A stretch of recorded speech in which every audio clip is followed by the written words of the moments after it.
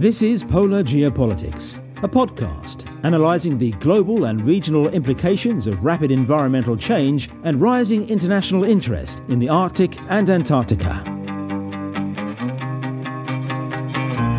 Hello and welcome to the Polar Geopolitics Podcast. My name is Eric Bagley here in Stockholm, Sweden. And here on episode 18, we're going to be discussing the future of the Antarctic Treaty System and the challenges faced by Australia with great power politics on the rise in Antarctica, where Australia is the largest claimant state with a claim of 42% of the territory there. Of course, these claims are frozen under the Antarctic Treaty. And to discuss this matter, we have on the phone line all the way from Canberra, Australia, Dr. Elizabeth Buchanan, Research Fellow at the Australian National University's Centre for European Studies and a non-resident fellow at the Modern War Institute of West Point. She's an expert on polar geopolitics with a specialization in Russian foreign policy. So, Elizabeth Buchanan, very welcome to the Polar Geopolitics Podcast. Great to have you on the line. Thank you for having me. So let me get to the first question, Elizabeth. There's been quite a bit of hand-wringing lately among polar experts over the future of the Antarctic Treaty System after 2048. But based on some articles you've recently written, you seem to have serious concern over the sustainability of the ATS, even in the short and medium term, let alone 3 decades from now. So can you please explain why you think the treaty is at risk of collapse?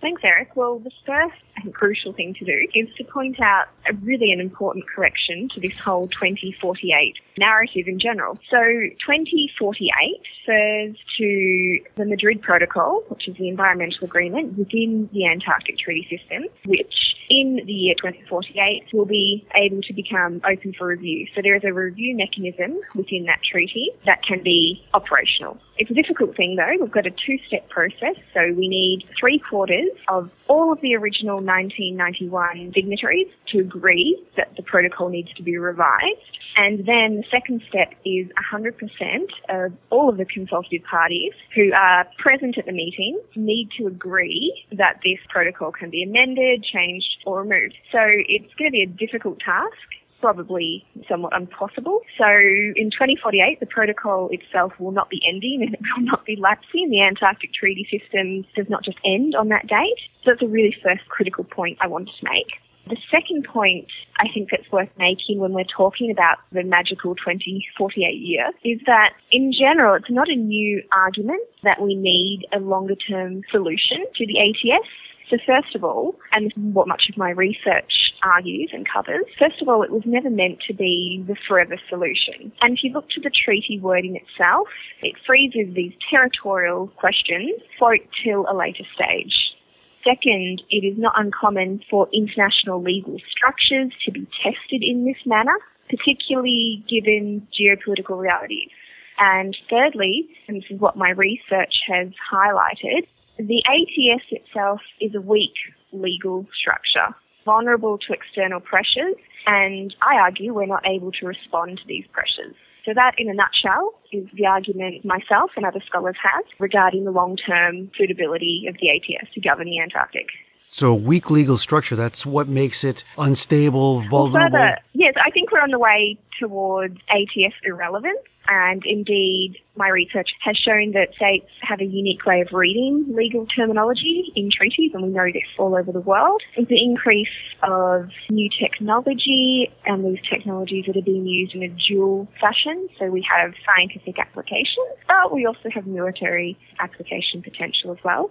Yeah, I mean, you mentioned in one of your articles a series of ambiguities within the treaty that are being, and maybe that's what you're pointing towards, this idea of a weak legal structure, that there's a lot of ambiguities in there that can be exploited by certain states that have maybe not the best interest of the treaty itself in mind. Exactly. So we know that the ATS makes the Antarctic unavailable for any military, sort of as a military theatre, it's unavailable. But you can have military personnel assisting scientific endeavours. So see how it can be easily exploited. So the second part of your question was pointing towards, well, what happens if this treaty does crumble?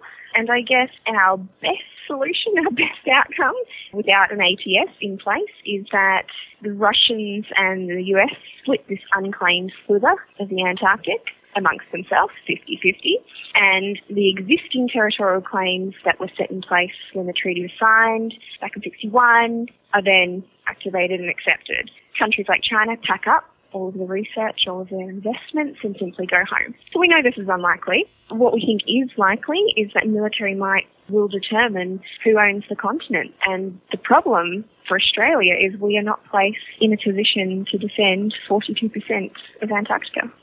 These are huge issues that deserve a little more discussion here in the podcast. Really fascinating stuff. So you talk about military might. Are some of these parties, some of these claimants and also non-claimants thinking along those lines of having to militarily defend Antarctica? It almost sounds like a science fiction scenario. Or is this just a hypothetical that we're discussing here? Well, it is an episode or two of The X-Files, I'm sure. No, I think it is a stark reality. As I've pointed to before, the dual use of most of the technology and the infrastructure down there at the moment. We know that countries like China, like Russia, are increasingly active. They have Antarctic budgets that triple countries like Australia and the US have. So there's the funding. Secondly, operationally, we know that they're active. That's something to look for. We can also boil down national security strategies from these countries, and we see that this region, the Antarctic, features significantly. You think the stakes are that high that you mentioned China and Russia, United States, Australia being the largest claimant state, 42% of the territory. Is this to the extent that it's the national interest that they would actually allocate resources to defend this and have a world war on Antarctica? It seems like an amazing scenario, but you're saying that there's indications that that is a potential outcome. Absolutely. And so Australia, as you pointed out before, has the largest claim, 42%. So the reality is that Australia, Canberra, needs the Antarctic Treaty more than it needs us. It's actually the only method that we have to keep our claim, because there's no way that we have the military power, the planning, the personnel to do so without having this theoretically upper hand that the Antarctic Treaty awards us. So it's in our best interest that it stays put. I think this is why we're currently turning a bit of a blind eye to what Beijing is doing in our own Antarctic territory, the AAT, Australian Antarctic Territory. But Australian interests are obviously well beyond the claims of the 42%. In the archival work I've done recently, going back into our government discussions in the late 50s and the early 60s in the development of the Antarctic Treaty itself, it was clear that the Australian government was extremely interested in the hydrocarbons and the minerals, particularly mining, that the Antarctic possesses. And a second, which is quite interesting for me as a Russian specialist, a second factor driving Australian interest in developing the Antarctic Treaty was simply making sure the Soviet Union would not remain in the Antarctic post the polar year. So keeping, I guess, the Soviets out of our backyard. So if the Antarctic Treaty System is obviously of more use to us to have it there, because it's the only way we could have such a claim. So in terms of where Antarctica sits in the heart and minds of Australians, unfortunately, we have a very relaxed attitude towards the continent. So the assumption in the general public is that Australia is an Antarctic power.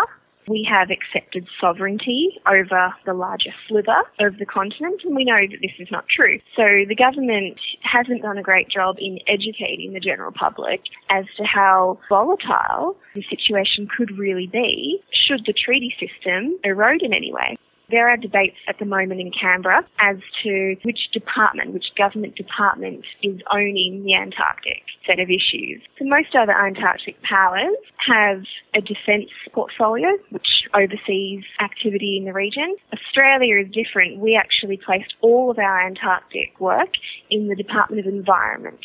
So we have no defence oversight, which I think in the long term is going to prove to be detrimental. I mean, that's part of the spirit of the ATS, right? Is it's supposed to be a place for environmental preservation and scientific research. So if Australia had not put it in the environment portfolio, if it was just sort of smack dab right there in the defense portfolio, that would probably raise eyebrows around the world, wouldn't it? It would, but if you look at what other countries are doing, the majority of them have their Antarctic division within, as a subset of their Department of Defense. So the US, which has their major Antarctic base, outsourced in terms of the running day-to-day activities to a major US defense contractor. Another example of countries placing Antarctic affairs in defence portfolios is if you go through the record, which are publicly available, of inspection parties, you can see the members of each of the inspection teams. And more often than not, these are representatives of defence, foreign affairs, security arms of governments. Whereas Australia, when we've sent in inspection parties, which is part of the Antarctic Treaty, where all countries are able to do so and should be allowed to do so unhindered, we send in representatives of our environmental portfolio. We send in lawyers even. We're not sending in strategic minds or our defence representatives to really focus on what countries are doing in our own Antarctic territory. You've talked about the potential for collapse of the entire Antarctic treaty system in the near term, in the next, I don't know if you're referring to the next 2 to 5 years or something. What would trigger this downward spiral? Is it just incompatible interests between the great powers in Antarctica? Is there perhaps, you mentioned that Australia has a lot riding on the sustainability of the ATS, that it's actually sort of the core of its Antarctic foreign policy is to preserve the treaty. Are there other countries that actually would welcome the collapse of the ATS in your view? Short-term, long-term, in terms of thinking with the collapse of the Antarctic Treaty, I don't think it's helpful. I think we need to be having a discussion about next steps. We need to agree that the treaty was not meant to be, it was not ever a complete solution, and it called for policymakers of today to deal with the sovereignty question. And I think until the sovereignty question is dealt with, there is always going to be this simmering potential for conflict in the region. So now, as I've outlined with the Australian over-reliance on having the treaty in place to protect the large 42% stake, I think we'll continue to have our head in the clouds and accept slight violations. We know that countries like Russia and China are mapping the seabeds around the Antarctic shelf for minerals. And the Antarctic Treaty, again, we go back to here about the flexibility of legal jargon. If they can argue that they're doing it for scientific purposes, then it is permissible, and it's hard to argue otherwise. You're saying that the weakness of the Antarctic Treaty system itself is perhaps a risk to further instability, perhaps conflict because of these ambiguities. So what you're perhaps suggesting is that instead of planning for the demise of the treaty, to actually perhaps work on shoring up some of these ambiguities and make it less possible that countries exploit these, and which would then lead to a reduced likelihood of conflict. Is that a fair assessment of what you're saying? Absolutely. It's about repurposing a treaty system for the realities of today that the policymakers in the 50s couldn't have imagined are the kind of security challenges that we have. A further point is the treaty itself is not fit for purpose. If you look at the avenues that it has within it to revise or to amend, they only ever foresaw that countries would be revising or amending the treaty based on consensus, right? That's what the whole treaty system is about, consensus. They didn't bake into the treaty system the potential for an off-road that is not through consensus. How do you deal with a state like China, like Russia, perhaps the US, that simply says, okay, we opt out of the Antarctic Treaty System. There's nothing in the system itself that accounts for what the next steps are when that happens. And that there, I think, is, the lack of foresight that the treaty presents, and that's ripe for exploitation. Okay, so then it's perhaps, as you mentioned, a time to update the treaty and not just plan for its imminent demise. I think that's a very important point. So, Elizabeth, as we were alluded to earlier, there's this one particular case that highlights a lot of these issues we're talking about here, and that's the case of Dome A and China's Kunlun Station, which is located there, the highest elevation in all of Antarctica, and it's considered very geostrategic for that reason. And China wants to create an Antarctic specially managed area around Kunlun Station at Dome A. Can you perhaps explain why this is controversial and how this affects Australia's interest in Antarctica? Lucky for Australia, Dome A, which has caused all the uproar, Dome A is located in the Australian Antarctic Territory. It is the highest point in the Antarctic ice shelf, and we know already that the Antarctic is the best place for space in terms of it's the clearest point for view. So we know that the highest point in the clearest part of the world is going to be the best vantage point for any country to control. A specially managed area can be made when we have one or more countries conducting scientific research in the same area. So it's done to avoid any potential tension and spillover of experiments. So right now, the case that China has made for developing Dome A as a specially managed area has been rejected because only China is active in terms of a research agenda in that particular area. That's where we stand. Beijing, of course, is responding. This is a political bloc, and there are plenty of other specially managed areas throughout the continent, which there are. And so therefore it's just because Beijing has put an application in, the other powers have simply blocked their application. But the controversy stems really from China's code of conduct that they submitted with the Dome-A application. What's interesting in this code, it's more or less a rule book of how they plan to manage this area. Within the rulebook, they've got delineated areas and zones of no access, including areas in which countries have no ability to fly over. And, well, really the majority of the area will require permission from Beijing to enter.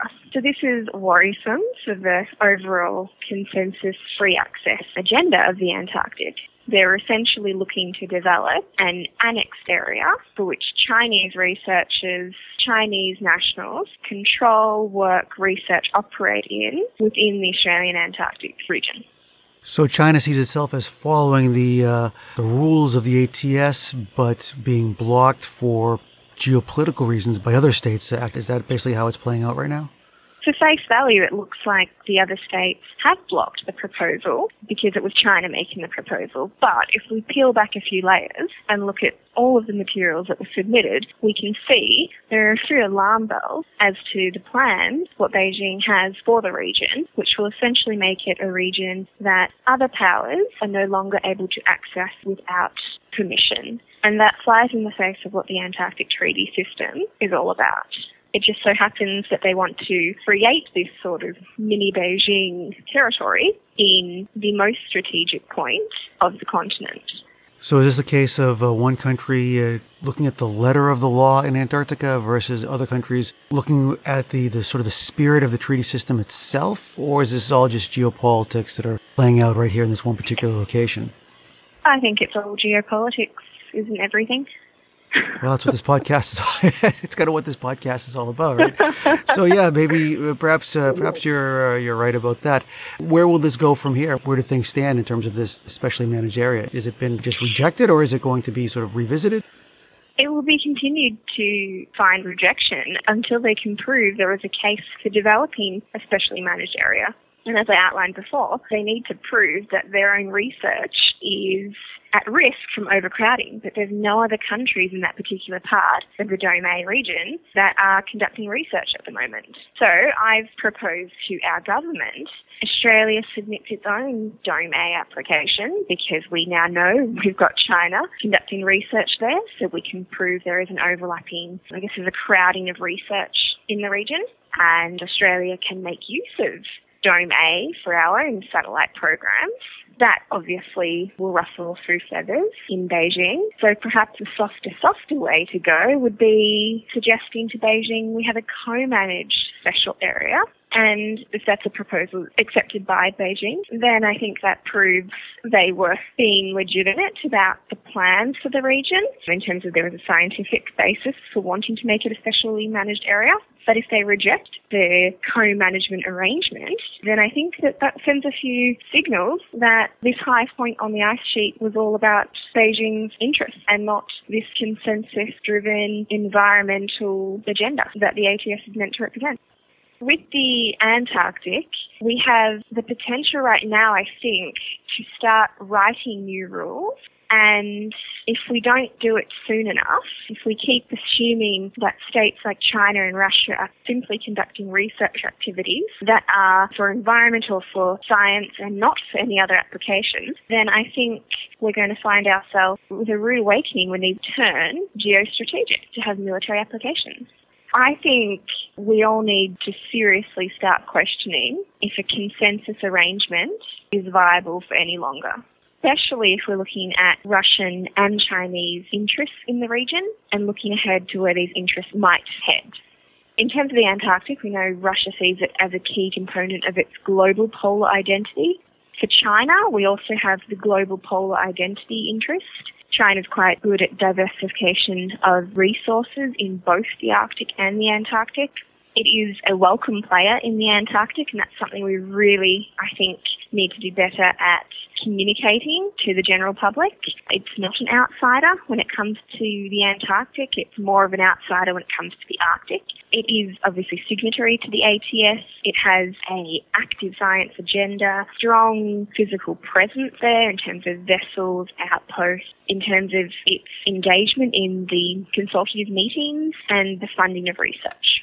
In the Arctic, obviously a different story. Russia's only really accepted China into the fold. They're now observer to the Arctic Council, but they have no voting rights. Post the 2014 sanctions, which hit Russia's energy sector in the Arctic quite hard, they needed the finance, they needed the technology.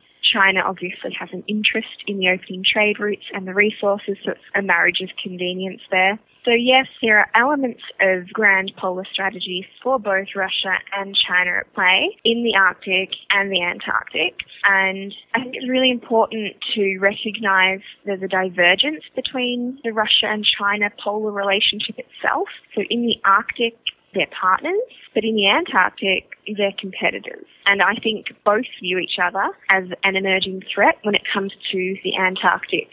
A lot of what you're saying here, it seems like you come from a very realist perspective. We've had guests that see things much more from a liberal internationalist perspective. Do you see these as being incompatible, or do you see sort of elements of both of these international relations lenses at play in the polar regions? Are these regions of zero-sum games, or is there room for both perspectives and they act or they exist in parallel?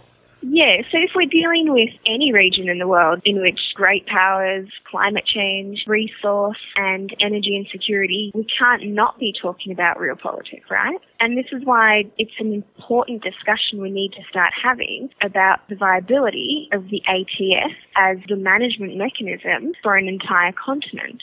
We can't continue to sit and wait while countries like China, like Russia, bolster their presence in the Antarctic and act surprised if the treaty crumbles or a state simply opts out and claims the region, because what will ensue is obviously mass panic. There will be confusion in the Australian population for sure, because we think we have 42% as an accepted sovereignty claim, which we don't. So I think we need to follow the lead of the policymakers of the 1950s and agree that it is now a later stage and high time to face the question of sovereignty head on. I'm happy to sit and watch the ATS for the next 60 years, but I'm yet to be convinced that the continent will endure a system created in the 1950s when concepts of cyber war, space war, and arms agreements getting torn up weren't considered, and when the only off-ramp from the treaty system were review mechanisms. The way I interpret what you're saying, Elizabeth, is that you're saying that we should approach this from a realistic perspective or a realism perspective in order to maintain an institution of liberal internationalism, which is the ATS. Is that an accurate assessment? Yes, it is. The key players in the Antarctic game are certainly approaching it with a realist zero-sum mentality, so I think it's high time we do as well. Okay, well, Dr. Elizabeth Buchanan, thanks very much for joining us here on the Polar Geopolitics Podcast. It's been a fascinating discussion. You have some very provocative opinions and outlooks on the Antarctic and the Arctic as well, and certainly worth discussing and taking very seriously. And as you mentioned, you've been advising the Australian government, so obviously what you have to say is being heard by some players that could actually have a role in shaping the future of Antarctica. So thanks very much for joining us here on Polar Geopolitics, Episode 18. You can subscribe to the Polar Geopolitics Podcast on most major platforms, including Google Play, Apple Podcasts, Stitcher, Spotify, TuneIn, and Acast. Check out our website, polargeopolitics.com. Get in touch by email, polargeopolitics.podcast@gmail.com. Find us on Facebook and follow us on Twitter @PolarGeoPol. Music by Mark Vandenbosch. Voiceover, Keith Foster. Logo design by Daniel Brockman. My name is Eric Paglia. Thanks for listening to Polar Geopolitics.